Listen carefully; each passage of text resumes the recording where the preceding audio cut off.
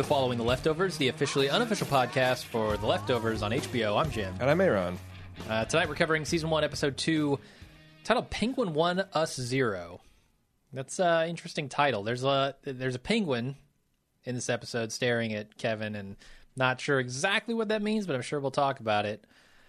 We're going to kind of break this down into characters.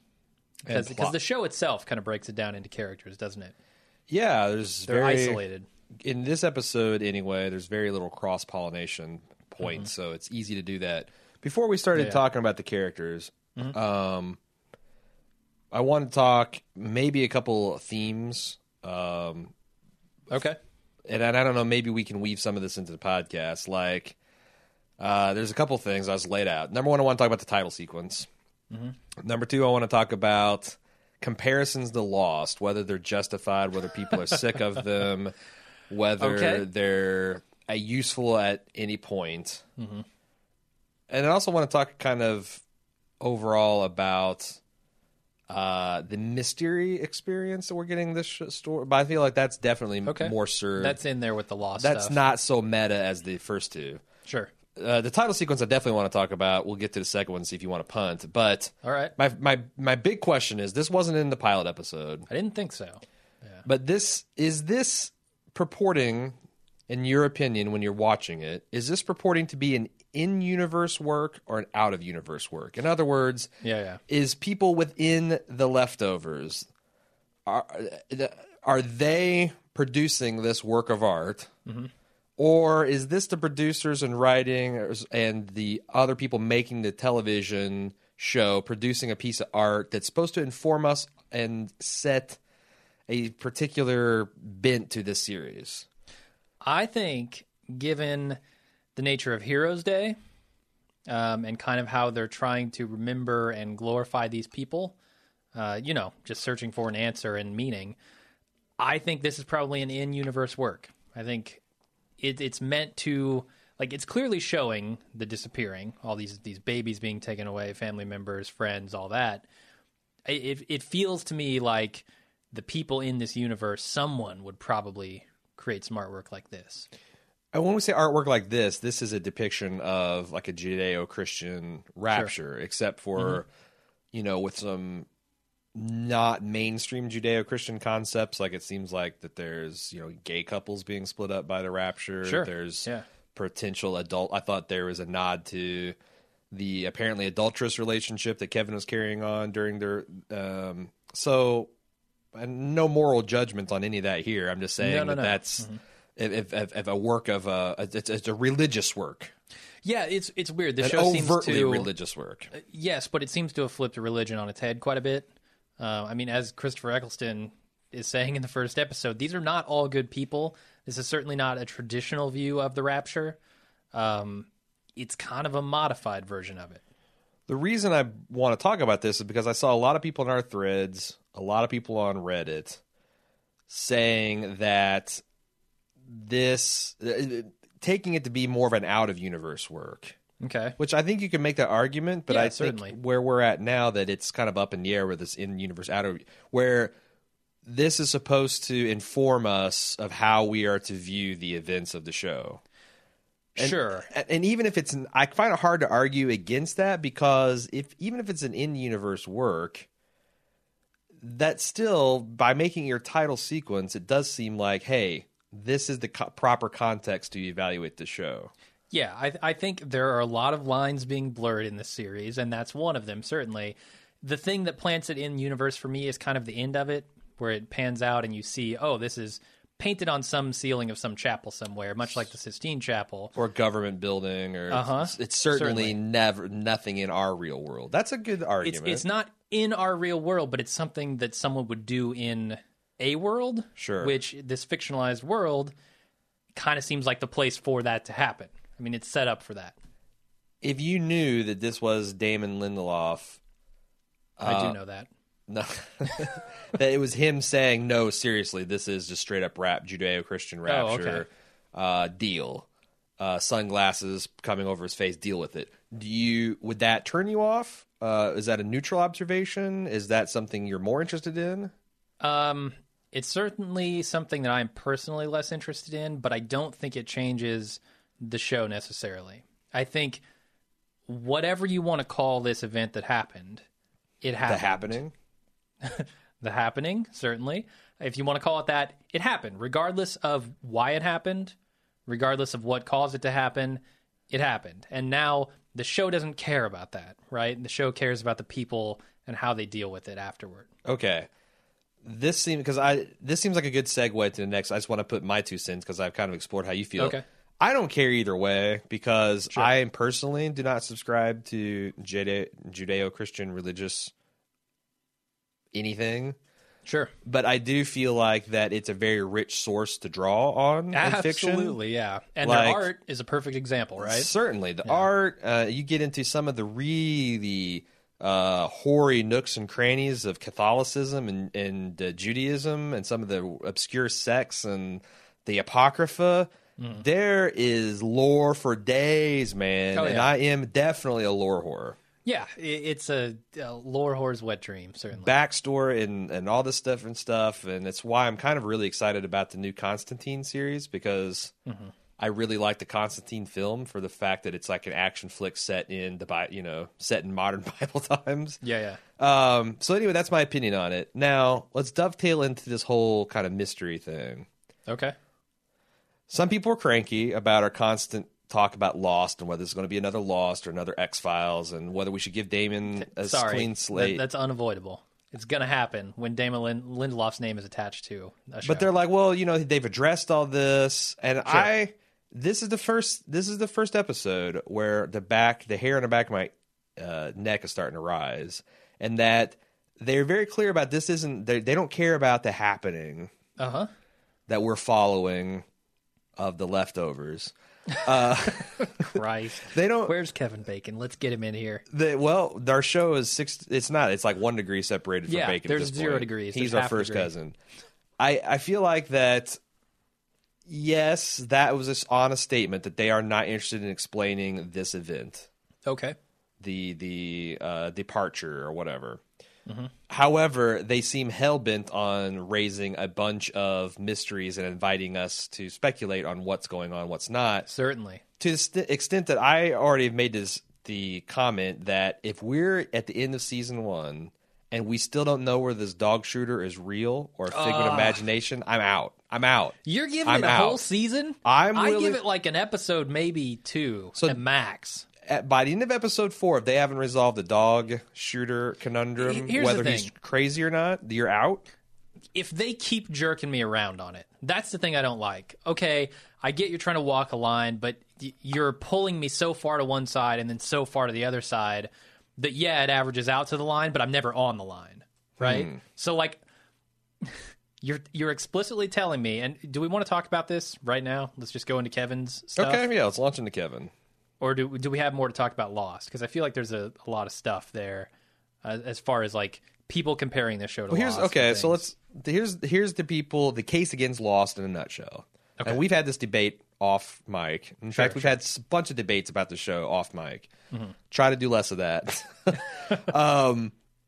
The case against Lost is you set down this fascinating premise and added a whole bunch of mysteries and a whole bunch of questions, and you promised in interviews and in Comic-Con appearances and over again in the present that there would be satisfying answers. Yeah. That this isn't just making up as a this isn't going to be an X-Files situation, and then arguably the Lost turned into an X-Files situation where they did actually wrap it up and give answers, but it weren't the answers. It wasn't the science fiction fantasy type answers. It was more religious mythology type answers, and it was a zig where the show arguably should have zagged. And there's a lot of people saying, the show said it was going to zag, because that show was pitched from early on as a sci-fi masked as a drama, and that's how he got this quote-unquote sci-fi series into production. Certainly. Is he masked it as a human drama, and there was a lot of that in it, but ultimately it did not end up being a sci-fi anything. Right. Okay. I mean, I bailed on season 2 because I saw that I felt like this had a very strong X-Files, and I was super involved in the X-Files, and I was very disgusted at the way that show just limped off and died with no real answers and cast changes, and it was just embarrassing to everyone involved. That was brutal. And I'm like, you know what? If Lost turns out to be like one of the Agers, it's going to still be there on DVD. Absolutely, yeah. But then I heard that at best the finale was a crapshoot about whether you liked it or not. And I'm like, I'm kind of glad I didn't invest 7 years of my life into watching that. Okay, I mean, I'm glad I did, because the ride along that path was fantastic. And that is one of the perfect rejoinders to the I wasted my life. Well, did you really? I mean, sure. Were you not entertained Maximus style? I was, totally. And I was deep in the forums and podcasts and theories. It was a lot of fun. That's true, and I had a similar experience to the X-Files, except for I got to say I'm a lot more angry about that, because it feels like right around the season after the movie, it became clear that every opportunity they had to answer a question, they instead preferred to ask 2 new questions. Yeah, and eventually sure. that just gets to be you're not weaving a sweater, you're making a fishnet with tons of holes and things just fall and things don't make sense. Yeah. And so we had a debate about this, and you threw this interview with, I believe it was Stephen King. Yeah, there's Stephen King. He's worked on a lot of television and written books as well, obviously. Right. So he has kind of a perspective from both angles, where you're kind of creating toward a potential end goal, but you can't go back and change anything you've done, versus writing a book where you can change everything until the moment you publish it. Well, there's also the concept of, like, there's 2 types of storytellers. There's the architect. Okay. That plots out this stuff in advance. Before they write anything. Yeah. And then works backwards to get people to believably kind of go. By the way, there are so few of those, because that almost never works. There's others that are gardeners, like George Martin from Game of Thrones worryingly calls himself a gardener, where they're like, I've got this garden of characters, and they're going to make organic decisions, and I'm going to prune the ones I don't like, and I'm going to put focus on the ones I do, and I'm just going to see where it goes. And maybe I'll have a little bit of shaping, but it's mostly going to be storytelling by revealing. I feel like that works great in a lot of things, especially character studies, things where you've got this bold mission statement where I want to see a high school chemistry teacher, Mr. Chips to Scarface. That's beautiful, yeah. That you can garden all day long because you got great characters, great actors, it's all working. Mysteries? You can't prune a wild garden and reveal a mystery. No, you can't. Like if you prune vegetation and up jumps a Mayan temple, someone put that Mayan temple there. And you got to know why it's there, what purpose it was, and why the character should care, or you're going to have a bad time. You might dumb luck into a satisfying answer, but most of the time you're going to be jerking viewers along. And I feel like that is where the tightrope they're walking with this series, because it is a character study about what people would do in this extreme situation. Super excited. But it's also this stuff with Kevin, where is this guy he's seeing in his head real? Is he not real? Yeah, it's super interesting because this is based on a book, so we presumably have the answers to these mysteries that they're putting in front of us, right? I've never read the book, so I don't know anything about it. I got some spoilery takes that I'm not going to read, obviously, and I'm probably not going to remember because I don't have any context for it. So yeah, I'd prefer not to have those. Whatever. There is a light spoiler take if you're curious about how the book resolves things. To the answer of whether the book gives answers or not, there's a slight spoiler that I thought was interesting. I'm going to read at the very end of the podcast, and I'll give you ample warning to shut off if you don't want any book knowledge. Okay. Certainly nothing we're going to be talking about is book spoilers because neither one of us has read it. Yeah. What I kind of got, because I've understood this is a fairly short story. I think what's going to happen is, if I'm really into this series and it's not a clusterfuck, at the end, we traditionally have a wrap-up cast a week after the finale hits. I'm going to read the book in that week. Yeah, not a bad and then idea. talk about the differences between and see if there's anything we can glean. And maybe it'll be spoiler, maybe not. I don't know. Depends on. I'm going to do that with all the Game of Thrones books too. In the 1 week between the end of Good luck. I don't even know that's physically possible, right. If you didn't even sleep or anything. Because I read them pretty quick. But Kevin Trudeau could do it. Yeah, no, that's a good idea. I think we should do that. And I think that's where. So anyway, this is all to say. I think this is where, and we're not going to keep harping on this. No, But this is where the lost comparisons can come to, because if you've got, a lover that you broke up with because they told a bunch of lies and they ran up your credit card and then they wrecked your car and then they shot your dog. 4 years come past and they've lost some weight and they're looking right and they're saying all the right things and you're like, okay, I'll let you back in my life. The very first mysterious charge coming through in your credit card. Oh, yeah. It's going to be table flipping World War III arguments, which is one argument for not going back to the relationship well.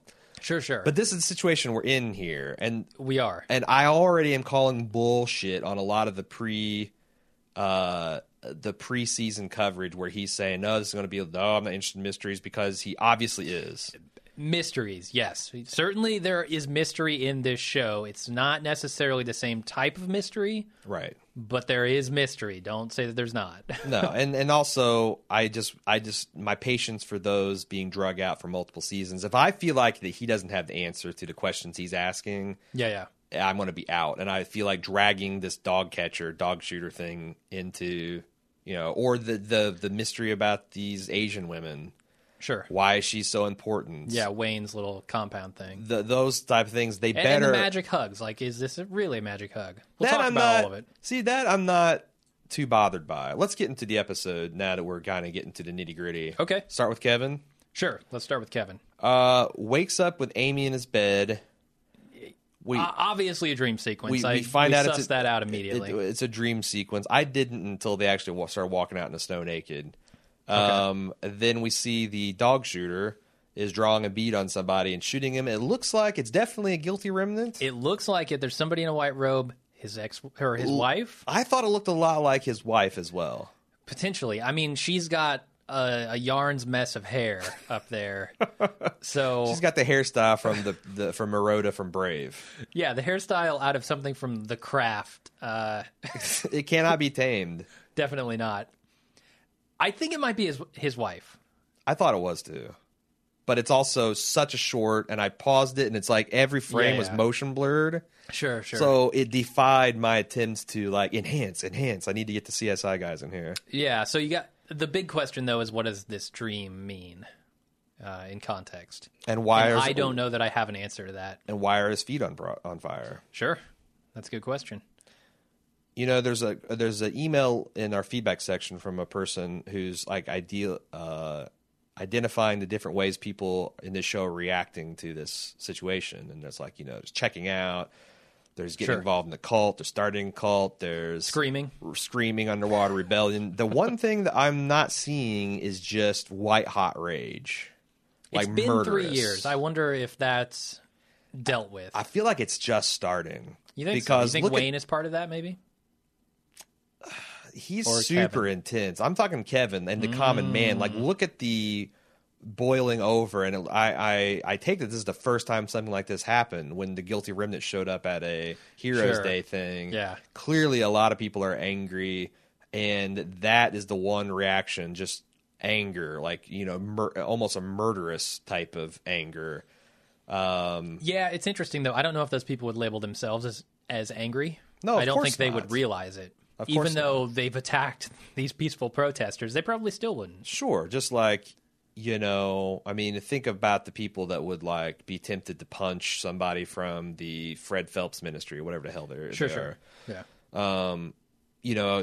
Protesting a soldier's funeral. That's entirely understandable. I would hate to see them get pressed or have charges pressed against them. Probably, would, but I don't think that I would describe that person as exceptionally angry. They were in a situation where fighting words were being used and the fight broke out and they were provoked. So, even if they may subconsciously be angry, I mean, we take a look at Kevin's, having some therapy done, talking to a therapist this episode, and there's a penguin there who they specifically mention is used for children to deal with rage issues. And see, that's where, and I think that's thank you for bringing that up, because this is the next stage of this anger theory. Is that the title makes a direct reference to that the penguin is winning. Sure. The thing that we're supposed to be venting our frustration is getting stronger, and we progressively are getting weaker to withstand it. And what's they've the set this difference? Up as guilty remnant versus everyone else, right?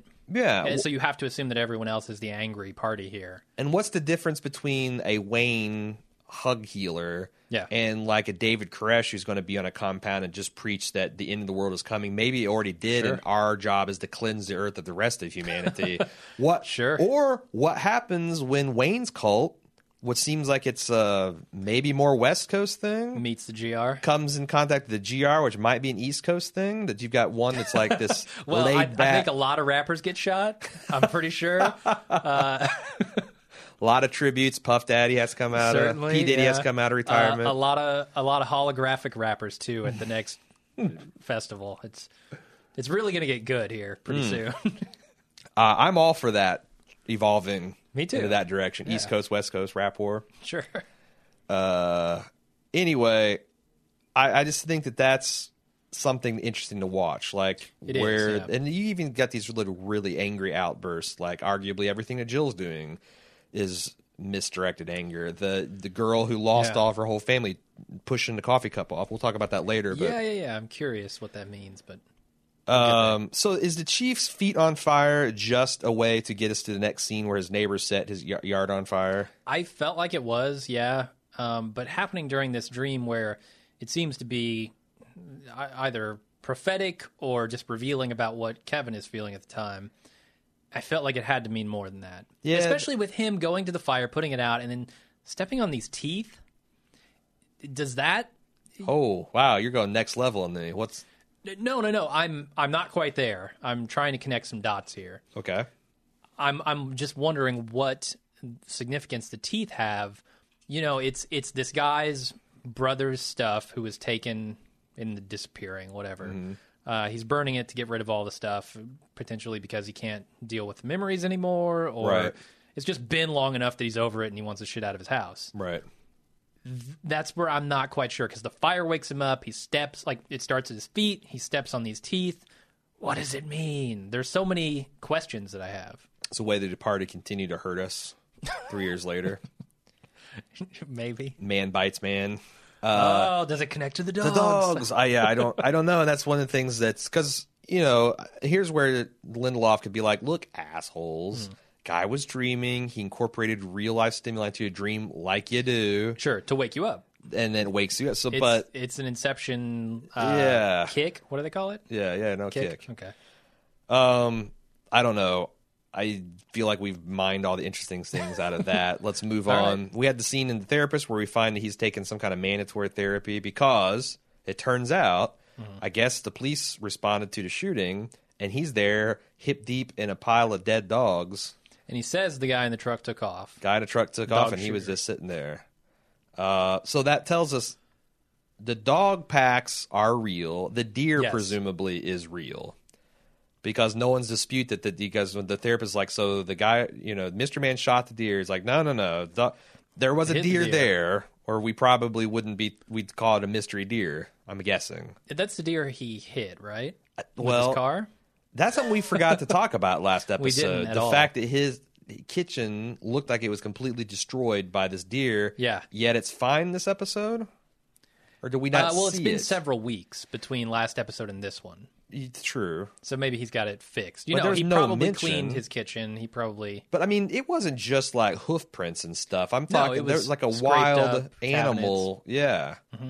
I feel like that was not real because no one acknowledges it and there's no evidence of repair or anything in this episode. Which is more grist for this guy's crazy mill. I find it a little unfair that they don't deal with that at all. And they just jump ahead a few weeks, and he has not even mentioned it. He has not thought about it again. I'm sure he did in the intervening weeks, but it seems a little unfair for them to jump ahead here and just not deal with the deer. So, agreed. So this is strike. There's maybe strike one against the showrunners. Okay. There's a couple more strikes they're going to get in this episode. This series is also super polarizing. Like I've never seen anything like it in Reddit threads and even our Facebook threads and in Sepwell's comments thread where like 50% of people seem to just detest, like angry. I think those people are angry at Damon Lindelof for Lost. I think a large portion of them. Okay, that could be. Yeah. And maybe that is because it's like there's some people say things I think are factually incorrect, like the acting's terrible, the dialogue is terribly written. Sure. I mean, I don't have a lot of anger directed at Lost because I hit the eject button early. Yeah. And I never would say that Lost was terribly acted or poorly written.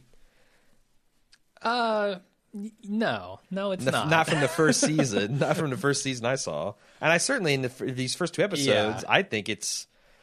I think all the performance, even like Liv Tyler, I was surprised so many people slagging her performance. I thought she did super good work in this one. Yeah, I thought she was fine.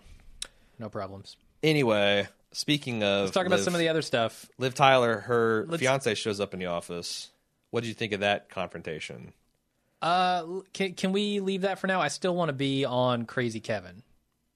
Oh, because there's so much to talk about. I don't think we necessarily have to go linearly here. Okay, go for it. I kind of want to present the case as a whole for Kevin being crazy or not. So let's switch to the truck mysteriously shows up in his driveway. Okay. There's a dead dog in his truck bed. Yeah. His officer starts saying, hey, we'll say we found an abandoned a couple blocks from here. And he's like, why? Yeah. Says, this isn't my truck. You're freaking crazy. Is it reasonable to just believe, like, weeks after a single event, to believe that your chief is crazy? Now, I know that his old man has got this history. Sure. There is a little history built in. Actually, I won't even qualify that to say there's a little bit of history. I will say there is history, and we don't know how much. There could be a lot of history that we just haven't seen. Like, for example, what happened when the chief of police went crazy, and it happens to be his dad? And why is the mayor open mouth kissing him to say goodbye and like seems kind of intimate with him? Oh, what yeah, is up definitely with that? More than kind of intimate, yeah. Yeah. Well, I mean, I don't know. I mean, maybe that's something That's people just do how on the they East roll. Coast. I don't think so. In Chicago, Yeah. we touch wieners. Well, okay, fair enough. But so we got this truck. To me, this is maybe strike 2 against Lindelof because it seems the game plan here would be to do forensics on this truck. What Certainly. fingerprints turns up. Yeah, and it seems like, okay, so now one piece of this puzzle is certainly really real, that truck. Where did that truck come from? Someone bought it. Someone bought it, someone or put it stole there. it. I mean, but there's no hint that is even a lead to be followed up on. Yes, that's true. That seems very strange. It doesn't Considering how much Kevin wants this to be followed up on. Well, I'll just say this. It would not be still sitting in his fucking driveway if they were taking it off to a lab to do forensics on. Sure. So, to me, that's strike 2. That there is a way to get to the bottom of this mystery, and it just feels like that they haven't thought of it, or that didn't come up in the writer's room. Well, if the chief's fingerprints are all up in this and nobody else's are, that's pretty damning. Or if there's some unknown dude's fingerprints and there's none in the chief, that tells us something. Yeah, they're playing fast and loose with what rational people would do in order to sell this mystery. Right. Certainly. And that does feel unfair. And I think this is not the first or last instance of that either. No, we're about to get to another one. Yeah. The dog shooter then shows up at the chief's house. He has an interaction with his daughter and friend. Kevin's daughter speaks to this man. Takes a 6-pack from his hand. Then goes home. He says, hey, I found a new pack around at school. I need you to come along because I'm getting lonely. Meet me sundown tomorrow. We're doing the Lord's work. Don't want the truck back. Then his daughter comes around the corner from where we saw her go a couple minutes before and said, who was that? And he's like, nobody. Yeah. Is this a Tyler Durden situation? See, the interesting thing about Tyler Durden, and you mentioned Sixth Sense before this podcast, is that if you go back and Sixth Sense takes you back and it shows you no one ever interacts with these people beyond the point where they're supposed to not be interacted with. Right. And not be real. They never break that. Ever. No one touches them. No one looks right at them. They use your preconceptions of how humans interact to fool you, but they play it straight. There's play it 100% straight, and they can take you back and they can show you we didn't cheat. If this guy's not real, they've cheated. Like, if it turns out that actually he was standing there, like, in a fugue state with a 6-pack of beer and a daughter took it from his hands with the door open, they already cheated. They did. They cheated. I wonder if there's room in a show to cheat. I mean, like, if you think, I haven't seen Twin Peaks, but I know they did a lot of this kind of dream state stuff where they showed things that are happening in the actor's head, in the character's head, but they have some but not tie, actually happening, and they informs to some extent of what's actually going on. Yeah. So I feel like this guy's crazy to the point where he's imagining his daughter and his daughter's friend walking in and taking things from imaginary people. To me, it feels like a cheat. It does, yeah. I'm not going to argue that I wouldn't feel a little ripped off especially if this thing totally goes on the fake. whole season. To me, it's starting to look like he's actually. I think it's much more interesting at this point that this guy's real. Sure, and that he's dealing with, am I going crazy? Am I my dad? Is this rubbing off on me? And am I having the same problem? I think if we want to talk about kind of, do you have anything between this and the bagel? I wasn't going to mention the bagel because the bagels is an aftermath to on his way to talk to his father, and then we're going to talk about that all kind of in a unit. Does that make sense? Let's do that then. So. First of all, he shows up at his dad's house, which appears to be some sort of mental institution. Maximum security mental institution. Like, he can't take anything in with him. But inside, it's set up just like a really cozy rest home. Yeah. Which I guess I guess that's how it goes. Yeah, okay. that I've makes never sense. been to a mental institution, You don't want so them I don't to be know. able to have access to anything that hurts them, I guess. This show might send me to one, though. Who knows? But he talks. First of all, we have the kiss between his dad and the mayor, Sly Dog. Yep. Then they have the Perfect Strangers is playing in the background. The whole classic cast of Perfect Strangers gone. National treasures on. They're showing the Bibby Bobcat episode, which if you are a fan of Perfect Strangers at all, you already know. You're probably singing the song in your head. But they mention about, he's like, Dad, when did you start knowing that you're losing a shit? His dad denies that he's actually lost it, but then clearly demonstrates that he has a connection with a person that's not in that room. Yeah. And here's the thing that's kind of a strike, where if this guy turns out to be purely just make-believe, they're tying the two delusions together because his father is referencing this person being sent to help him. And that could just be a crazy guy talking, but if it's two crazy guys talking about delusional stuff, it's like, why am I watching the show? Yeah, I'm just watching two people fart. Sure, it feels unfair there as well, and also the fact that they're going to show us one hallucination, but they're not going to show us the other hallucination, and that probably has to do with the perspective thing. I mean, we're coming from the perspective of Kevin, so we should see his. It still feels like that's not fair.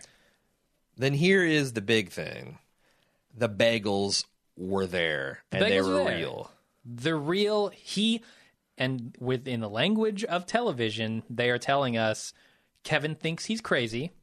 He's going to verify that he's not crazy. He, in fact, verifies that information. This is the totems from Inception. Absolutely. And that's one thing we argue, because we had a whole podcast on this, because like a lot of fan theories are popular, relied on Christopher Nolan lying to you about the way those things work. Well, if they break their own rules and lie to you in a final, there's not what I mean. You can make up anything you want. You literally can. You can make up any interpretation you want. They're all equally valid. Sure. I personally hate that approach.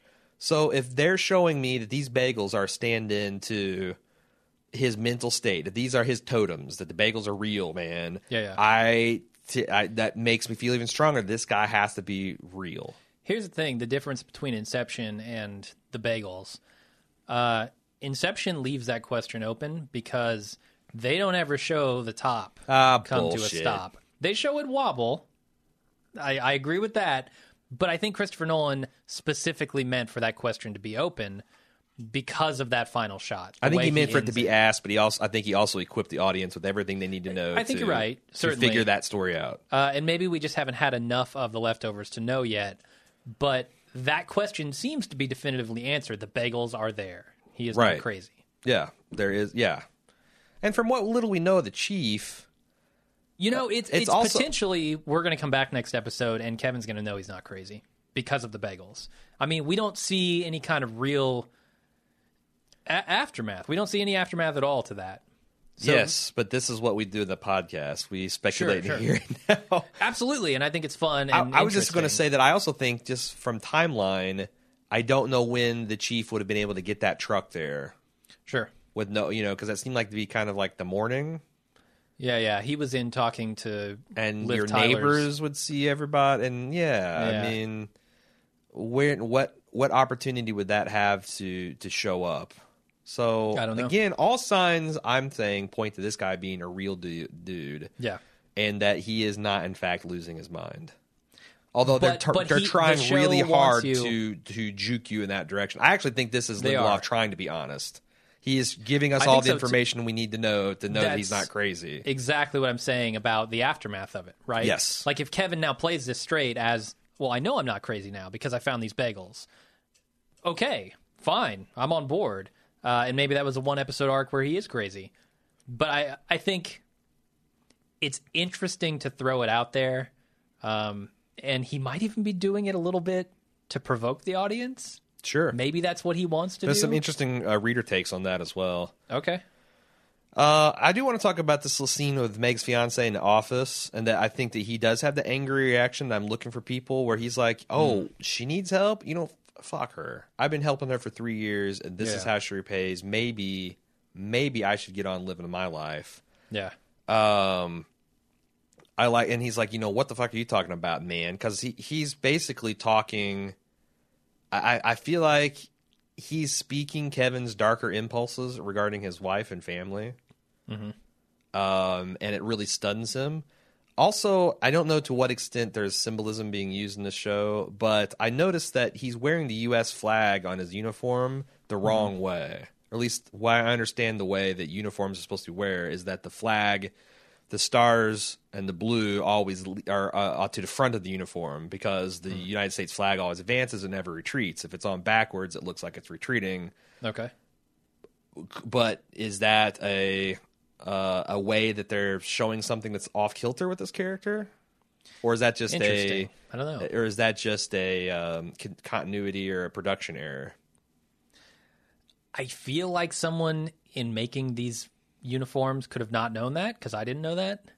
But surely they've had some people go through for authenticity. Yeah, you would think they would have consultants or at least check into that. And maybe there are particular branches where that is not observed. I do not know. But I just thought that's something I noticed, and I wonder if anybody else did too, or wanted to speculate on that. One of the things I've noticed in this series is they like to pull the typical TV trope of people asking very pointed and pertinent questions and not getting answers and being okay with that. Sure. I hate that. I hate when what's her name, Lucy, the mayor, comes in. Kevin says, "They're not our dogs, not anymore." She says, "What does that mean?" And he goes, "Ooh," he just zones off into space. And she accepts that. Yeah. No, what are you talking about? Yeah. I already think you're crazy. What do you mean by that? Yeah. No, I that would drive me crazy as well. And especially when there's something on the line, when there are stakes involved, and you ask a question, don't get an answer, and you just accept it. Yeah. Especially from someone that is your subordinate and is the chief of police and is an important position. You're like, it's like, okay, you're crazy. I'm sending you to therapy, and you say something potentially crazy. That was one slight evidence that the guy's not real, because he literally aped it as if it was his own thought. Sure. When he said, "These aren't our dogs anymore." Yeah. Again, I think that's camouflage, but I thought that was, as I was weighing the evidence and counter evidence, that was a pretty powerful piece of evidence there. Yeah. Do we have anything else we want to talk about Kevin before we get into the guilty remnant arc? Or we could go to Wayne. I want to talk. So we've talked about, his dad saying they're sending someone to guide you or whatever, to help you. I also like the way he portrayed that, and I forget this guy's name. He's a fairly famous character actor, but something kind of angelic in the way they're talking about this help and all that, but he's got this super foul, like almost perturbed that these people are bothering him. Sure. There's a couple of ways I could see that going. A is that, it's some supernatural force that caused this disappearance, and it is thinking, and it is an entity unto itself, and it is sending something actually to guide him for some purpose. And that's the dog shooter. That could be, I suppose. So it's entirely possible that the dog catcher is both real and also supernatural.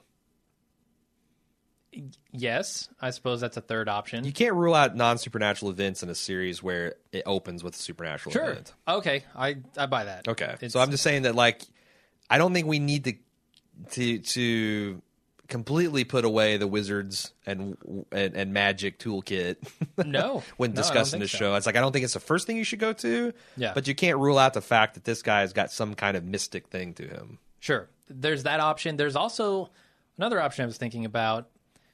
The only piece that doesn't fit here is I don't know why his dad would know this or tell him that, but could the dog shooter actually be sent by the guilty remnant? That's the thing. If it's not His wife, Patty. if it's not supernatural, then it's just some crazy guy talking, and it just coincidentally. Sure. So then that's the game I gotta play. It's like, okay, do I buy this? That this crazy guy's raving turns out to be true. And the thing is, we don't know his involvement with the guilty remnant Nope. before he went No. crazy. We don't know if that's what drove him crazy. We don't know what drove him crazy. Period. We don't even Sure. know if his craziness was a direct result of the happening. Yeah, was he crazy before it? Or the departure. Yeah, he could have been. This could have happened 4 years ago. Yeah. So a lot of unanswered questions there, and therein lies the mystery that, is in this show. All right, so we want to go Jill, Guilty Remnant, or Wayne. Let's do Jill. Let's stick with the Garveys. Oh wow. Okay. Well, arguably, It's pretty they're easy. all the Garveys plotline. Yeah, that's you true. ass. So Jill, she's walking down the street. Looks like on the way to school, maybe with her friend Amy, who apparently is living with them now. Yeah. I thought she was Did just her parents visiting, disappear? but I have no I idea. don't know. But it appears like she's just at the house all the time. Okay. Cool, that's whatever. They're accosted by Doctor Who again, and he says that they're not who they thought we were. Mm-hmm. It gets interesting when they go in the cafe and we see the woman that lost her whole family, Miss Durst. Don't know what her first name is, I don't know either. but she's sitting there enjoying coffee, and Jill notices she's packing heat. Yeah. And they have this discussion about, which I thought, there's a lot of dark humor in this show I'm becoming aware of, and I enjoyed the interaction between Amy and Jill. Uh-huh. The every day she goes to bed, Just she's like, one just more day. one more day at the gut in her mouth. And, but as they're speculating about this, and also the whole plot where maybe she just killed her family and said they disappeared. Like, what? That's a not non-zero occurrence. Absolutely. That the day that happens, you're already it's on an the opportunity edge. for It's- some lunacy. Opportunity for some crazy stuff to go down. Yes. But as they're speculating on this, they observe her shove her coffee thing off the thing, a break, and then the guy's very apologetic once he finds out who it is. What the fuck? My only thought here is that she heard them talking. Oh, really? Because I don't know why else you push your coffee cup off the edge of the table. Is she looking for attention? Yes. Is she just very lonely? Yes.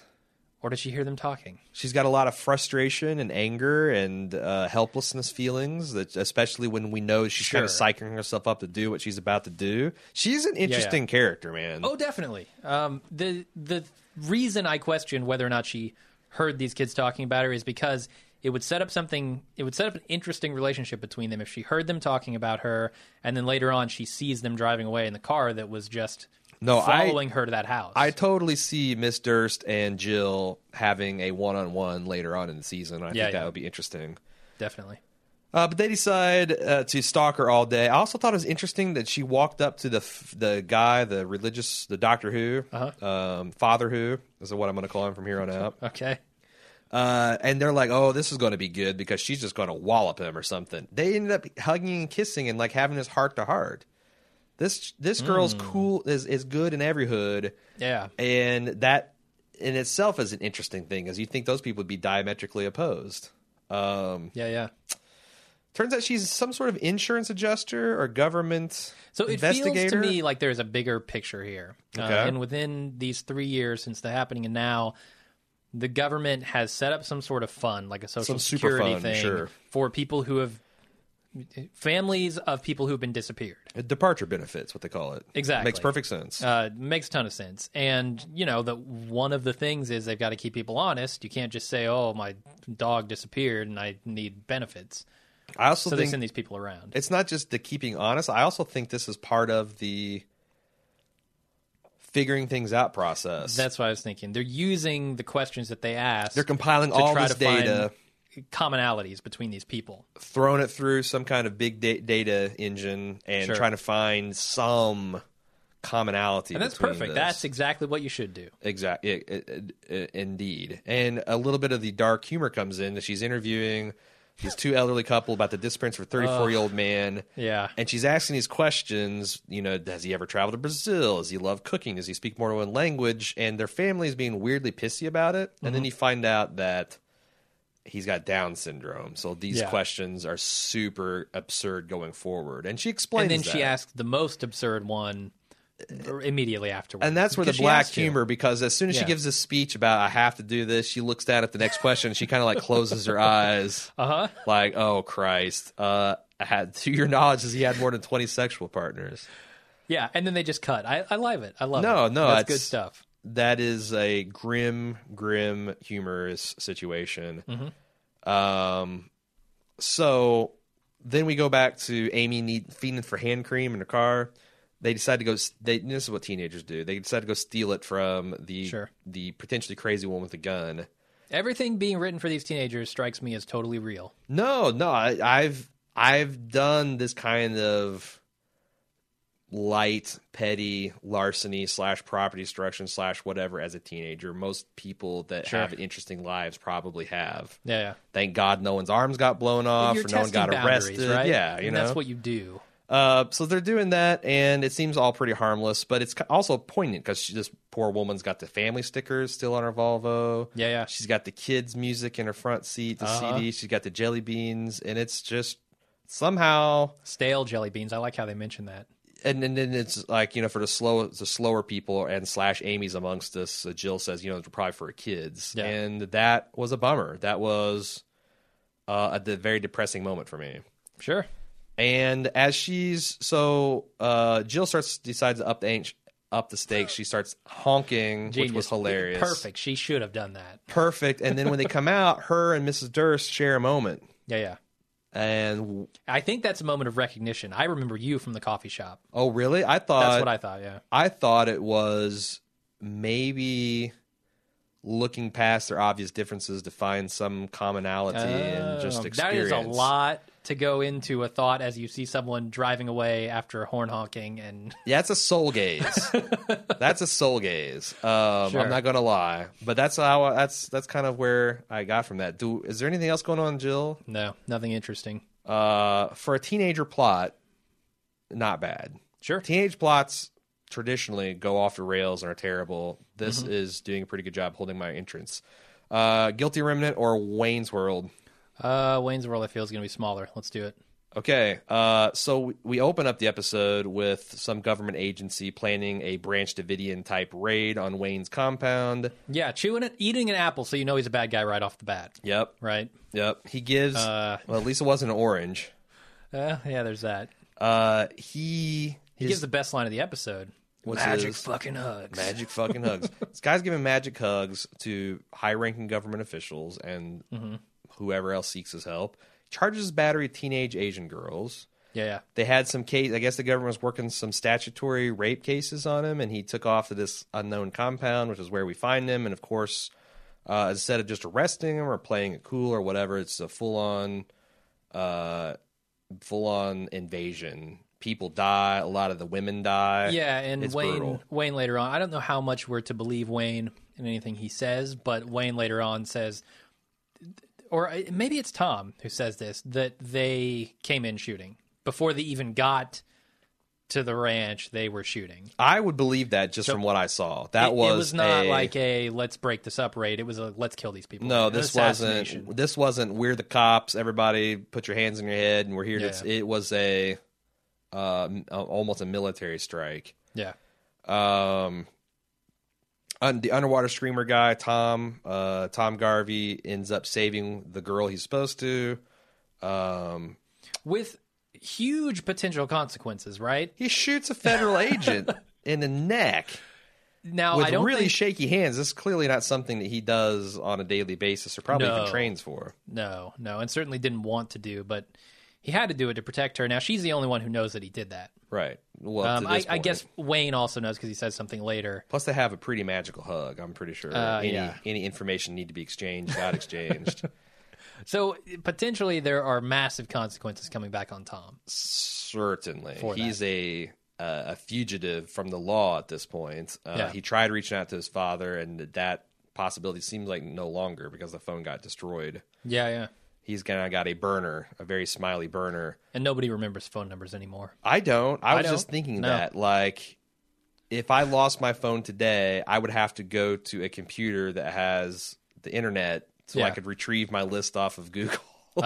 For sure. Then I could call someone and tell them, whatever. Yeah. That's pretty fucked up, but that's the way it is. I don't know what else I'm supposed to do. Remember phone numbers? I'm okay with it. Clearly not. So they go to this gas station, which is supposed to be, I guess, a rally point. Mm-hmm. Turns out the head dude we saw last episode that was kind of head of security of the ranch is already there, but he's dead somehow. Yeah. Like, who killed him? I don't know. That's a really good question. Did the this federal whole- government get there first? That's Did what I'm he wondering. Is this whole area part of their compound, this gas Maybe. station included, and they went in and they just blew him up? Right. So they got lucky not being Yeah. being detected that way. But as they were kind of freaking out about it, Wayne pulls up. He's in the trunk of a car. He's traveling incognito, and the Asian girl gives him the full body magic hug. Mm-hmm. She should have no despair or sorrow in her body at all. Christine is her name, by the way. Oh, is it? Okay. Yeah. What- I don't know if we've actually heard that, but that's what's on IMDb. Okay. So. What do you think about Wayne kissing his dead underling? Super creepy. Yeah. Like, does he think he can bring him back? Especially since he would have never let me do that when I was alive. It's like, so you're Yeah. a necro rapist? You're just perving on him now. Yeah. That's all you're doing. But then he immediately says, "Hey, you're a good boy. Let me take this poison out from you." And he's like, "Just come on, bring it in. Yep. Bring it in."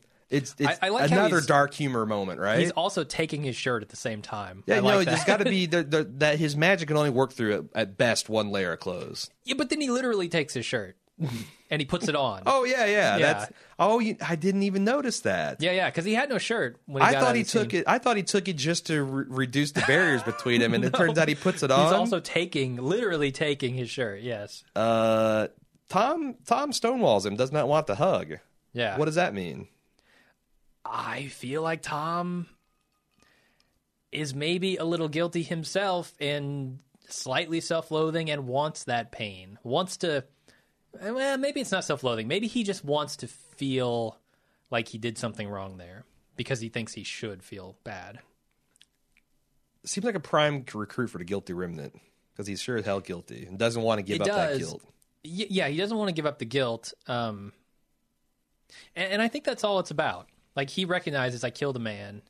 That was something wrong that I should not have done, and I need to deal with that.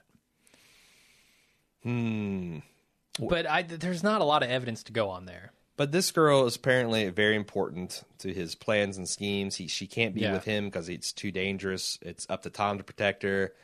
I really hope we Which don't seems see like- Wayne in early season 2 going through a jungle screaming, "Christine! Christine!" Because again, I'm out. She cannot be both the savior of the race and then not make it out of season 2. Yeah, it's interesting. So I think that tells us that she's actually more important than he is in the long run. That's what he feels. With the way he's trying to protect her and keep her away from him. But if she's just some ever-ready Duracell slam piece... Yeah, it doesn't feel like that That's at the all. other thing is, we don't... In fact, I think we both suspect that his relationship with these women is not sexual at all. I kind of feel that way, yeah. It wouldn't surprise me if it was, because, cult leader. But on the other hand, the only thing we've ever got is the government... The same government that sent in guns blazing and ended up killing most of these women was trying to pin a statutory charge on him, which doesn't even mean a rape. That's kind of like, I don't know what you would call that. It's dubious at best. And we've never Common seen... law rape is what you'd call it. I don't know. We've never seen any evidence that he's actually statutory raping these girls. No, they're living with him, sure. Sure. They're That's going not around in evidence and of bikinis itself. and eating jelly or eating gummy worms, but that's all we know. So let me go. Okay, in traditional Lost, Lindelof, Jay and Jack the Jay and Jack way, I'm going to go with a crackpot theory here. Good, do it. Love it. I think I'm going way out on a limb on this one. I think that maybe she has some ability to take the pain and the guilt and the fear that he takes from people From him and discharge that somehow. in a non-destructive way. Sure. Well, this is kind of, you mentioned this when we were watching the episode. He's like, this is like really Green Mile territory. Yeah. You have this mystical black man that is taking on people's pain and problems and then dealing with it himself. It's also, I've mentioned the 4400 before, and the main character has the ability to heal people, but at cost to himself. He feels extreme pain, but he heals really fast. Right. So That's pretty common trope anyway. Totally, yeah. But it's similar. All right. He's got the girl. His battery's dead in the truck. He goes ape shit, but she says it's okay because Wayne said it was going to be. I gotta say, I'm the least interested in this storyline. I don't know whether it's because it's so far disconnected from the others. It is. Whether I have a little bit of problem with this Tom guy. He's either this bland doughboy or he's having this extreme emotional reaction. He's either screaming underwater or he's screaming at a steering wheel. But he's either flat effect or screaming. I don't know. This isn't connecting with me in any way. This is the one place of the show I've got to say that I'm just not interested in at all. Okay, I'll talk about mine here in a bit when we get to it. Over under. How many episodes in before Tom doesn't scream during one? I'm gonna go aggressive and say next week he's not going to scream. And you're under that? You're under the third episode, huh? I'm gonna say he's on. Yeah, I'm gonna say it's I'm calling episode 3 is his first non-scream. All right, I'm gonna give him one more scream. I'll go with 4. All right. I think we Let's go to the Guilty Remnant. Guilty Remnant. I'm getting this is the least interesting part for you. No, because I think it's the most interesting part. It's become for me. way more fascinating. I instinctively don't like them because I think that their answer is a non-answer and is a checking out. And I call bullshit on the idea that you that not doing anything or intentionally doing something to harm yourself is a solution to anything. In a rational world, reflexively, I rebel against that idea. In a rational world, I think you're right. In an irrational world, I don't know that any answer is... Sure, and I've come around a little bit more to that, and that's why they become more interesting to me. Because I feel like, and I've talked about this in some other podcasts, True Detective wrap-up, I think, I feel like I'm pretty close to being a nihilist myself. Okay. I just live my life in a constant denial of that philosophy. Like, I really do think the universe is unthinking, unfeeling, not give a shit, and everything we do doesn't matter to anything, doesn't matter to a hill of beans. It's all vanity and bullshit. You've been watching too much True Detective. But I try to live my life as if I don't believe that. I'm a cheerful nihilist. I feel like it's liberating in a different way. It gives me the freedom to just, take chances and do whatever, because it ultimately doesn't matter, Yeah, nihilism is not a philosophy that drives any action, and I guess that's what I'm against. Like, regardless of how I'd agree with that, insurmountable the odds of something or how futile something is, I think there's value in fighting against that. When there is a larger ideal on the line. So you can find out you have cancer tomorrow. Sure. I'm not going to kill myself. It's inoperable. You've got 6 weeks, or you can do this experimental thing that might give you 6 months. But it'll kill me instantly? No, but it's painful and it's difficult. And which do you just take the 6-week quitting route, or do you fight for the next 6 months? Well, I feel like that's not a fair comparison because those 6 weeks are going to be... It's a Rorschach test, man. Those 6 weeks are going to be, by comparison, much more valuable to me because I will be able to enjoy them far more than having some experimental drugs and feeling like shit the entire time. Certainly. So it's not quite an equal thing there. Yeah, no, I mean, that's something I thought because I had a close friend with a relative that went through that exact situation, and I was kind of like, God damn, what would you do? Yeah, versus being perfectly fine for the rest of your life. Well, that's the other smoking thing. Yourself if to it death. was like, okay, well, you can go through horrific pain for 6 months to maybe live 2 years longer versus take 6 weeks, get your affairs in order, say goodbye to everybody, go. Or time and if enjoy it's it. go through intense pain with a 10% chance that you'll be fine for another 15 years. I feel like I fight for that 10%. But if it's just Sure. 6 months or a year, I don't know. I mean, that's everybody's different on that, but Yeah, no, I think there's a threshold there where it makes sense. okay.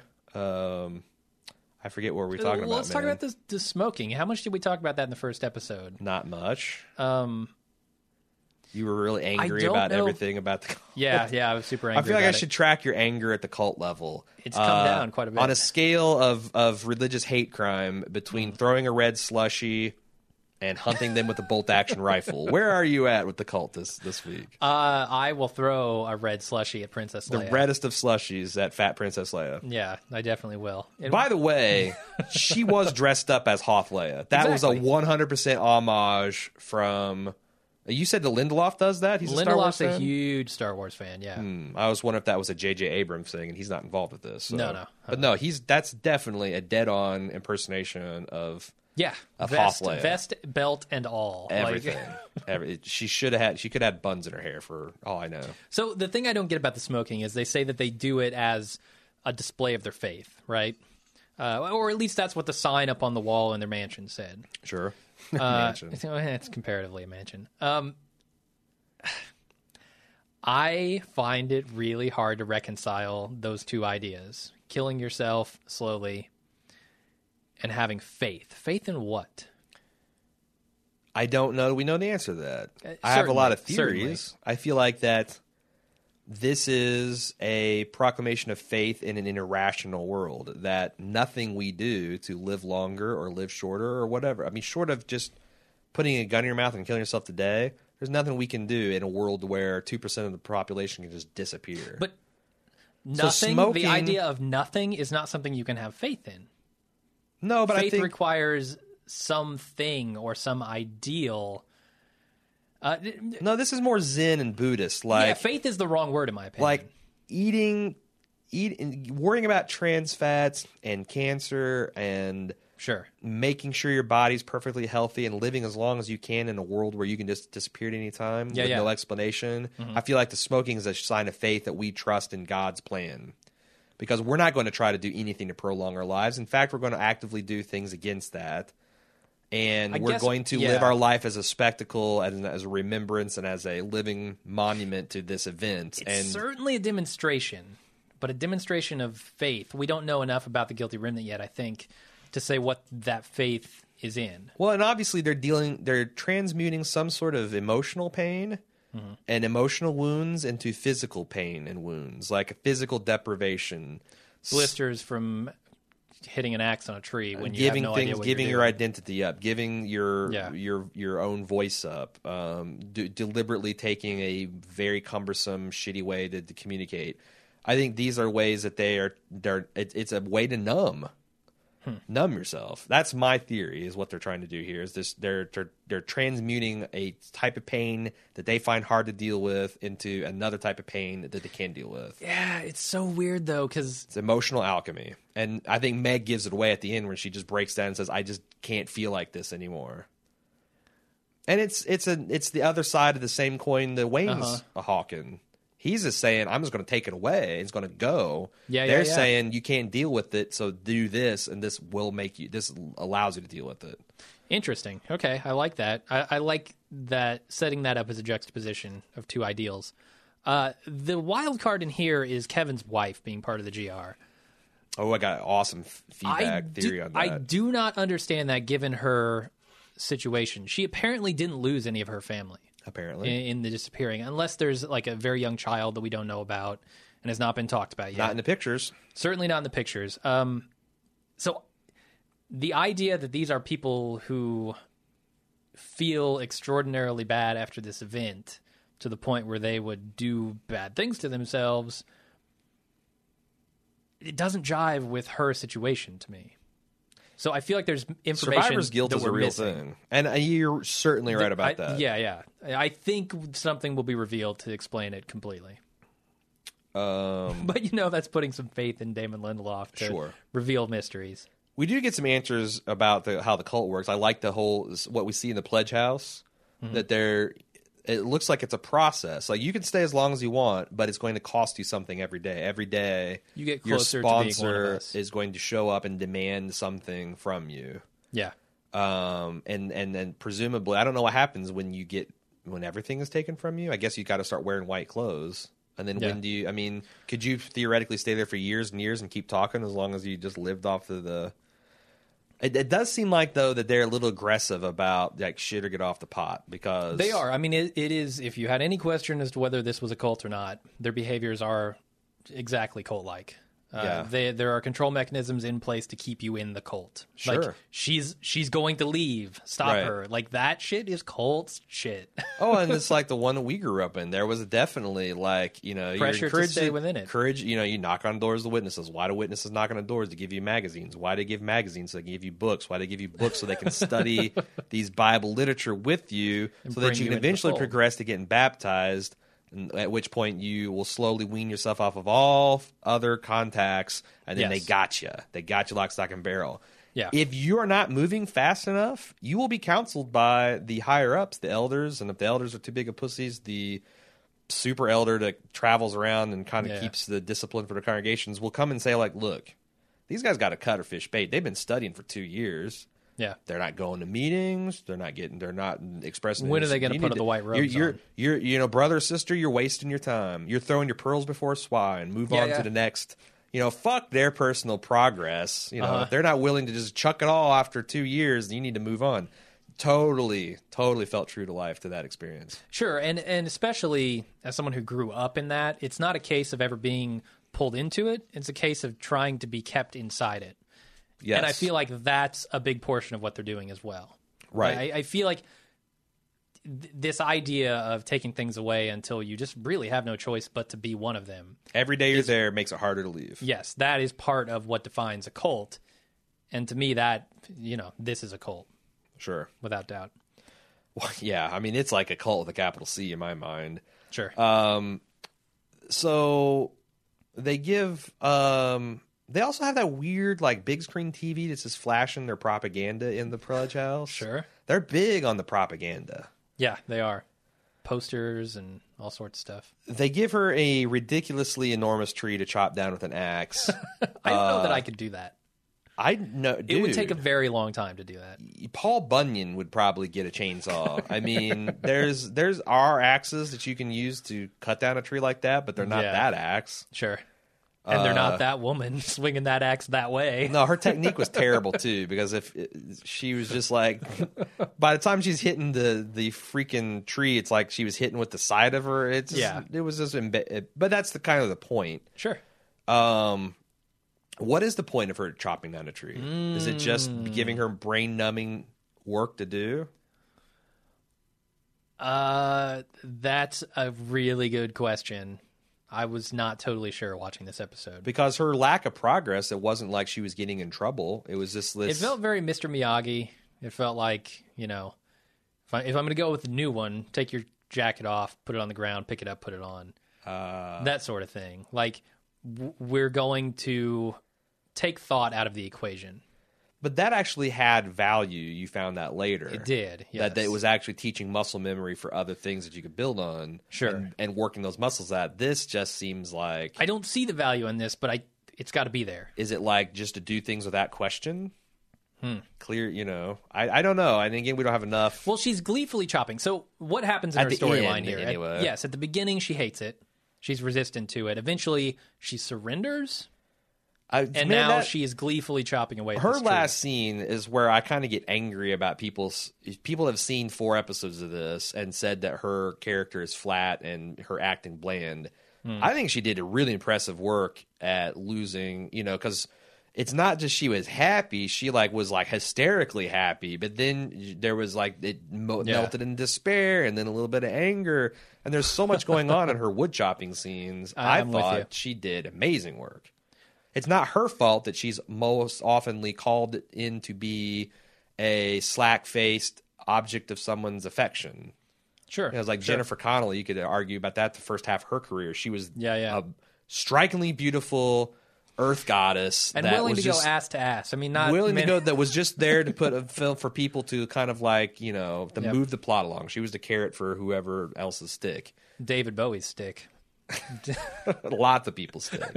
So it's like, I don't know. It's like, that doesn't mean she can't act when she has to. Sure. No, I take nothing away from her. I thought she did a great job.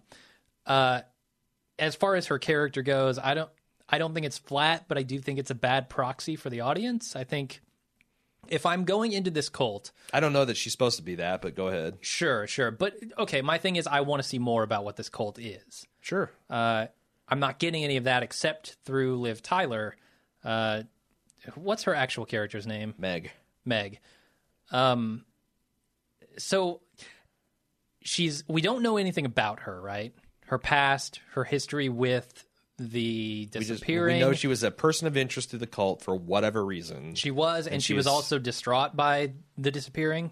3 years out, she was still distraught. I mean, we get that from her husband. Yeah. We don't know in what ways it manifests or how she's personally involved.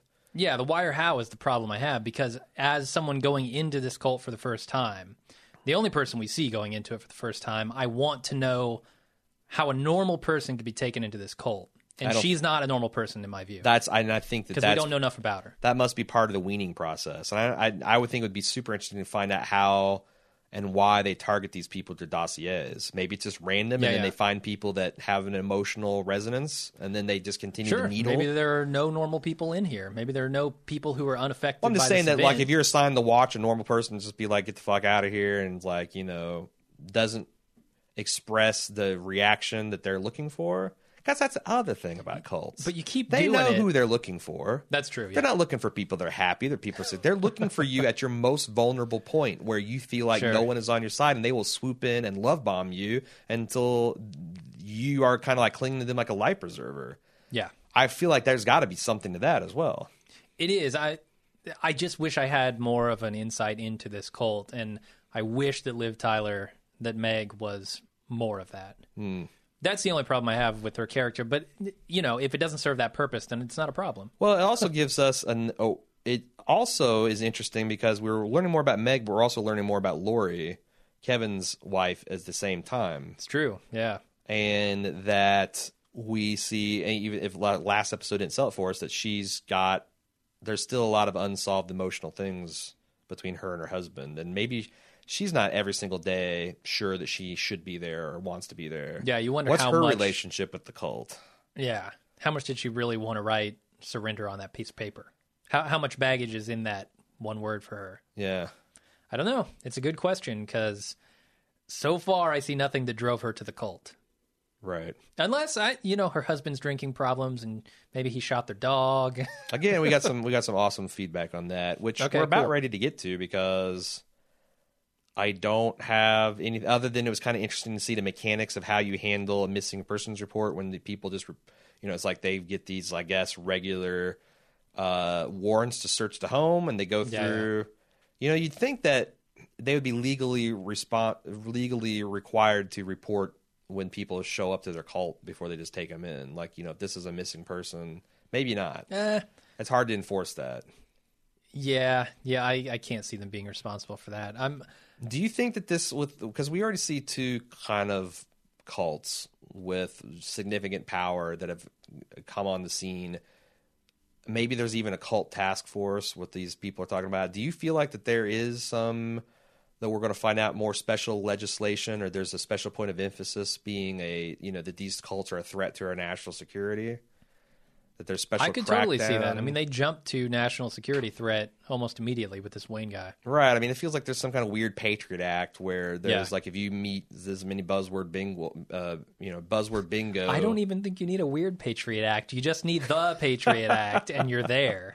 Yeah, these are religious extremists, and they're raping young girls and abducting people off the streets, and it's a clear and present threat to our national security. Go in there and hose them down, boys. Yeah, it really seems like it. Why don't we do a little pimping and then get the feedback? Okay, if you've enjoyed our podcast, the only reason we're able to bring it to your ear holes is the fact that we're supported by listeners such as yourself. There's ways that you can go about. First of all, thanks for listening. Second of all, if you'd like to support us, there's a couple ways you can go about doing it. One is to pick up a pack of cigarettes and a white robe. Always be smoking. ABS. Always be smoking. Coffee's for smokers. Never forget that.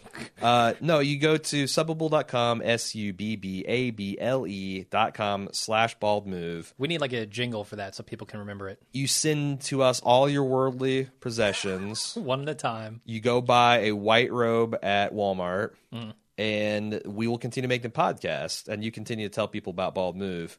In actuality, you can send a tiny fraction of your worldly resources to us in exchange for Bald Move memorabilia and unique opportunities like custom podcasts.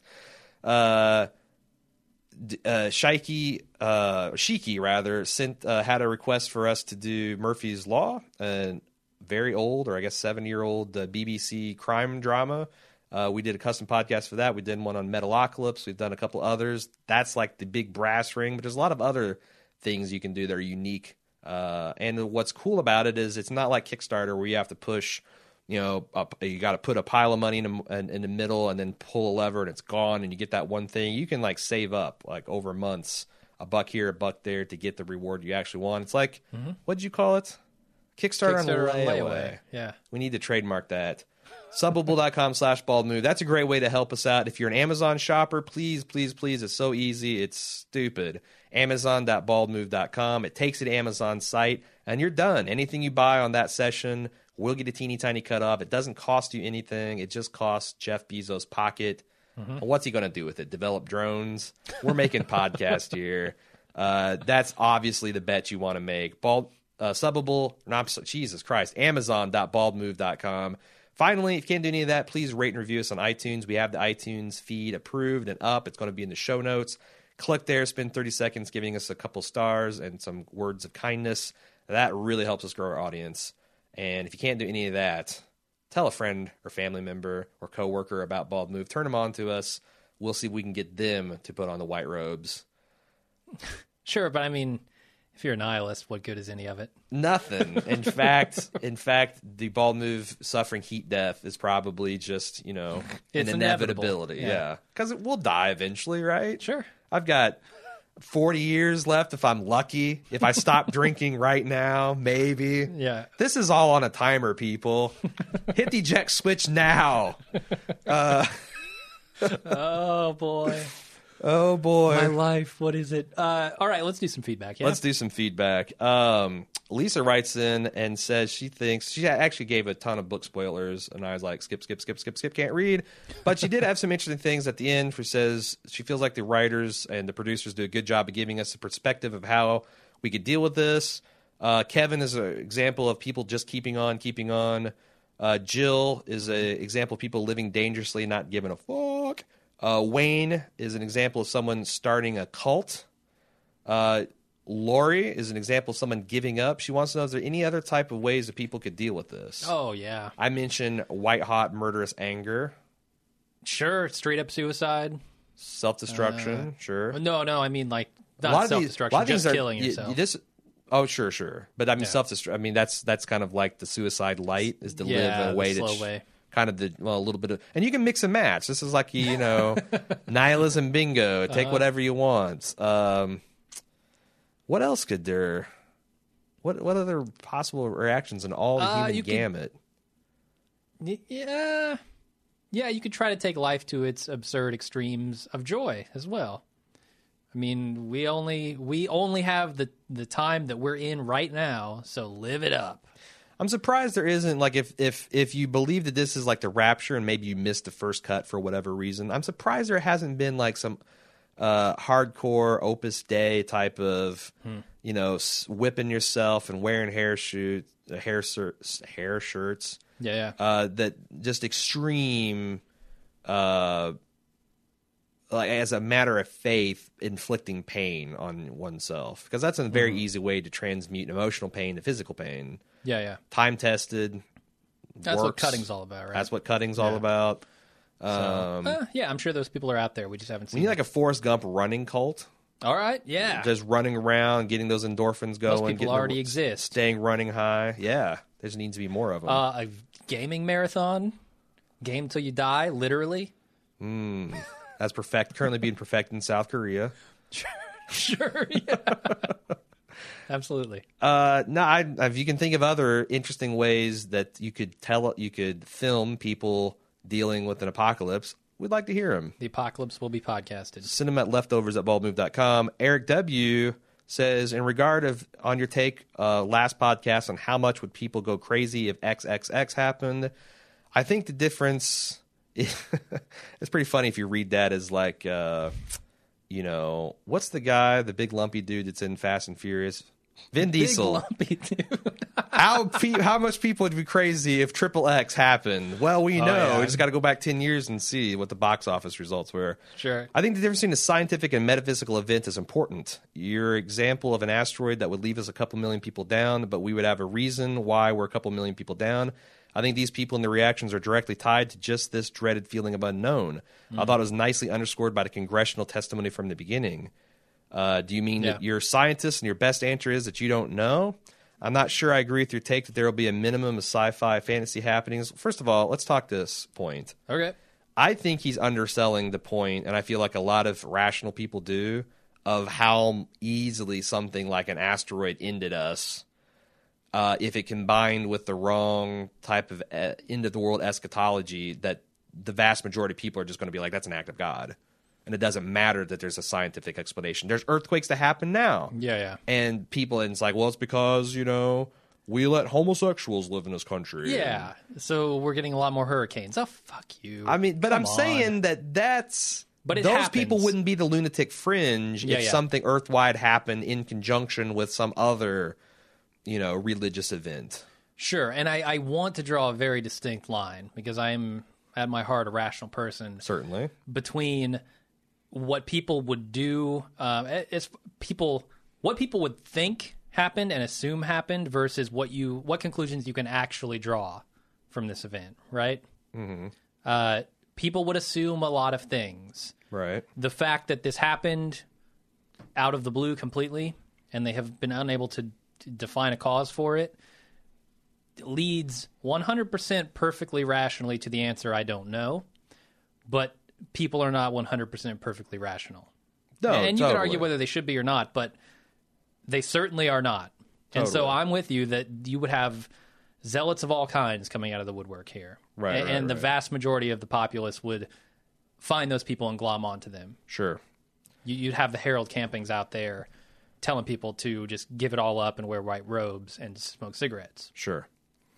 He continues, I'm not sure I agree with your take that there will be a minimum of sci-fi fantasy happenings. You talked a lot about the dogs, but we see that deer a couple of times. Was it the same deer? He hit it pretty hard with his car. And the fact that it was the dude's kitchen was enough for me to be expecting a lost amount of supernatural at least. It's a revenge kitchen thrashing. Hit me with your car, yeah? And I hit your kitchen with my body. We kind of came around thinking, and of course he sent this after last episode, thinking that we don't really know what to make of the deer. The deer might be the unanswered thing of him being crazy that we just don't know about. Yeah, it's interesting because I can't. So I hate having conversations right before a podcast about stuff because I can't remember what we said on air and what we didn't. Did we say on air at the beginning of this podcast that was not mentioned in the intervening 3 weeks? Okay. We did. Then I will not go there again. Okay. Kelly F. says, I want to yell cut every time I see Liv Tyler. Kelly, I think you're being unfair. A little bit, yeah. I mean, leaving on a jet plane goes through my head, but that's about it. Until the animal crackers come out. Yeah. I'm content with her performance so far. RJD says if he really wants to know who the dog slayer is, Kevin could simply pull fingerprints off the six-pack's cardboard box, right? Or like I said, there's reams of physical evidence in that truck, most likely. Yeah. So yeah, it seems like that is a plot hole. Our old pal Tom G said Kevin could agree to meet the upcoming dog massacre, or agree to meet for the upcoming dog massacre and show up with a few of his fellow officers, arrest the bald dude, seize the truck, sell it, and get new softball uniforms and a new toaster for the police department. Again, that seems like if you are really trying to get to the bottom of this mystery, a course of action you could take. Yeah, I mean, just show up at the location with anybody, right? Yeah. Or a camera. And say, do you see that guy? Point to him. Say, do you see a person standing right next to us? Right. If they answer yes or no, you have your answer. No, I totally agree. And the only thing that I think that we're discounting is how much Kevin personally believes in this guy's mission about the dogs. Okay. Having an experience like that, maybe he's thinking that this guy's doing the Lord's work, and so you don't want to bust him. All right, don't even bust him. Just ask somebody if they see him. That's all I'm saying. Bring along Jill. Yeah. Jill would be, or Amy. Leave Jill. Jill's a little, she's not as crazy as Amy. Bring Amy along. Amy's all about killing dogs, I can tell. Okay. Michael VC said, I feel like the show isn't getting the proper buzz. The narrative is it's very bleak, but it's much more than bleak. It's thought-provoking, well-written, and the acting has been excellent. I see people on Twitter saying the show stinks because they're confused. The fun of the show, for me at least, is being confused and trying to figure things out. I think the show is great and will only get better. In hindsight, I don't think True Detective started to really gather steam until its third episode. From what most of the critics are saying, next week is a great watch, so we'll see, but I hope the buzz picks up so we get a second season. I don't care whether we get a second season or not. I care that the first season is satisfying, and then if it deserves a second season, then I'll get it. Very rarely have I repped a show that I like that, maybe Firefly. Okay. They wanted really more seasons. Yeah, and HBO's not the kind of network that will do that. No, certainly. I do feel his confusion quite a bit, though. I feel like Tom, like I'm thrown into the deep end of this story and I'm just screaming, trying to figure it all out. It's weird because I feel like this show is the anti-True Detective, because I remember all the preseason buzz with the Sepinwalds and the Greenwalds and everybody saying that this show is kind of same old, same old. It's a bunch of male anti-hero, navel-gazing, suppressive, it's dark. And then the people were like, nah, this is shit hot. We've never seen anything like this. This is awesome. And the critics begrudgingly came around towards the end. This is different. Like, almost every major critic I've read is totally on board with this and has read the books and is like lapping it up, but the populace is kind of like ho-humming it. Yeah, I think it has a lot to do with Damon Lindelof. Yeah, I think you're right. Some people can't get over that. Yeah. A few observations after second watch. Michael continues. During the interview Nora Dirtz did with the family that lost her son, they said, do we have to answer all the questions to get our check? Nora then says, as many as you can. I thought that might be an underhanded comment on Lost by Lindelof. Contrary to the vocal minority, Lost answered many of its main questions. They didn't answer all, but as many as they could. I personally am very satisfied with the ones they answered. We need to have a 150 questionnaire about, what was your relationship with Lost? How many seasons did you watch? What do you think about? And then index that with how much they like the following. There you go. Scientific discovery. Jamie T says the teenagers who make pretty or petty messes for attention couldn't handle the adult making a petty mess for attention. I like that parallel.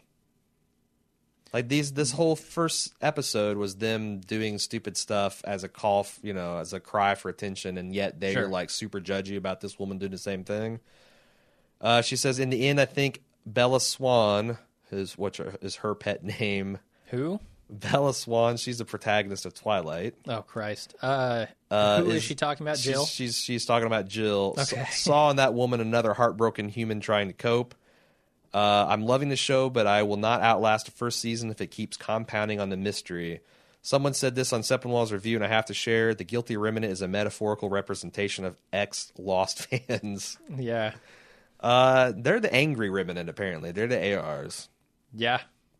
And I'm with you, Jamie. If this keeps building in season 1 and we get no answers, I'm probably punching the eject button as well. David J, we've run the gamut of reactions. I absolutely hate this show. I forced myself to watch the second episode and found it to be boring as all hell. I practically fell asleep. The writing is not great. The acting is not great. Most of all, I just don't give two shits about any of those people, let alone what happened to the Departed. It does feel like Twin Peaks to me. The show is trying to be weird just to be weird. 2 episodes in, I'm out. It's horrible. I can't argue with people's reactions. I feel like this is for sure a polarizing show if you ignore the Lost baggage. Sure, this is not everyone's cup of tea. The part in there specifically that I do agree with is that I don't care much for any of these characters yet. It's I understand that there is one event that happened to them that made them all the way they are, but why? Like, I want to see a little bit of flashbacks or something. That's a good point, because there's so many characters I feel like it's a grab bag that you probably should identify with one of them. I'm the same way. I'm watching this like a therapist taking notes, but I'm not like, oh, yeah, I totally get this guy. Yeah. I understand what, this is the guy that appeals to me. This is how I would react in this situation. It seems like that guy should be Kevin, but making him potentially crazy nullifies that. Yeah. Uh-huh. So, right on. I don't know, unless they show me something identifiable in these characters, I'm going to have a hard time being on board too. Austin R said, hey, Aaron and Jim, time for fan theory. After episode 2, I was still wondering why Lori was in the GR cult. Sorry, not a cult. When she hasn't appeared to lose any immediate family members. Yeah. My theory is that she was early into a pregnancy that she was keeping from Kevin and lost the baby during the disappearance. Oh, the baby just gone? If the baby is like a first trimester baby gets raptured, that's a whole other can of worms, man. That just raises physiological questions. When a child is just taken out of a womb wholesale, I kind of hope they go there, because I feel like that is going to cause people to really lose their shit. Probably. Indra M continues, not sure if I missed it last week, not that it matters, but was Kevin wearing guy liner this episode, or his eyes naturally dark like the dude from Lost who plays Richard Alpert? In this day and age, that's just a standalone comment. He's wearing dude has fantastically dark eyelashes. Very fetching. Let's go with that. In this day and age, wouldn't it be easier if the GRs used some sort of device like a phone or tablet to communicate via text rather than scribbling down on paper pads? Lori's got a laptop she was using before it got slammed on her fingers. That's not a bad point. Sure. Maybe it's an Amish thing where they can do it, that they choose not to as another... Yeah, they write on tablets to show their faith. Cool Piece from Canada says, since you both were disturbed by the dog scenes in the pilot episode, I thought I should correct an impression I got from your podcast, which seemed to imply that Kevin had shot the dog his daughter found in the trunk. No. In fact, it was the dog that was shot while he was out on his jog, which made me jump out of my seat. The mystery man shot the dog. Kevin looks at the collar, puts him in the car off screen, and then finds his owner and tries to give her peace of mind and lets her know that she found her dog and tries to return the collar to her. Yeah. To me, this completely changes the ending of the episode, because he goes from someone that would never kill an animal, his daughter even says as much, to someone that believes that maybe the mystery man is right after he witnesses the savage attacks of the deer by the pack. These are no longer our dogs. It's okay. First of all, I just wanted to read that if there's anyone that was under that impression to correct that. Yeah, I can't remember what we might have said to give that impression. I think you did goof up a little bit about the guilty remnant and whether they were actually disappeared or not, and maybe there was some conflation on that. But I wanted to kind of correct that record, and also her point where I think she took it too far in saying that if this guy is a figment of Kevin's imagination, then it's entirely likely that Kevin shot the dog in the beginning as well. That's the thing. I mean, we wouldn't have known that in the first episode. The first episode is played like this dog shooter shot the dog. He stuffed it in the trunk. Right. Given the second episode, you could make an argument that Kevin actually shot that dog.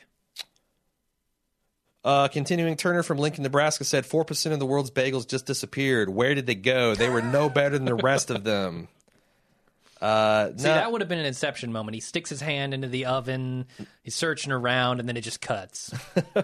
Or his eyes light up like he might feel something, but maybe he doesn't. Well, we don't know. Maybe his hands got roasted. Although if they were the super salt encrusted or onion bagels, I would argue that they were in fact worse than the rest of them. It'd be a shame if some nice cinnamon raisin bagels got raptured. Yeah. Or some blueberry bagels. You can have all the salt encrusted French onion ones you want. Well, they didn't get raptured. I think that's just how he likes his bagels. That was nothing with his insanity. He just left him in there all day. The rotten hellfire. I'll come back tonight. This is the light spoiler from the book reader take. Oh, boy. That I'm saving for the end, just so if you don't want to hear it, you can turn off now. If you'd like to give us more feedback, you can do so at leftovers@baldmove.com. You can join our weekly show threads on facebook.com/baldmove. And you can also talk to Jim with your little personal pet theories on Twitter @baldmove. And if you're staying on past here, it's because you want to hear an assessment on the essential mysteries and whether they're answered or not from a person who's read the books. Okay. Without further ado, we get to Jeff. Said, I did it, guys. I heard about this show months ago, so I finally decided to read a book before the show aired so I could be in on all the spoilers. Joke's on you, Jeff. We're not doing spoilers in this podcast. The problem is I thought the book was a big letdown. And while watching the show, I find myself thinking I would have enjoyed it more if I hadn't read the books. I guess it comes down to the fact that if you're looking for answers, you will be let down. There are no answers, and I mean none. It follows these characters and how they flow in this new life, and that's it. It really ends no differently than where it started. There is no mystery at all. After listening to the podcast, I realized that what you guys thought might be going on was way more interesting than what will happen. Oh, no. If anything, I'd be interested to see what happens after the book in this world, and I hope the first season will be that book, and then they become more creative on their own going forward in future seasons. Hope I didn't burst a bubble, but we'll be watching and listening. That's pretty free. That's bleak. And yeah, I've already heard that there are some things, like significant deviations from the book. I don't know what those are. Okay. But I've heard that there are some. I don't really care to hear them. So. I don't either, and I didn't care to read them, so I kind of crossed my eyes. I'm just saying, don't tell me.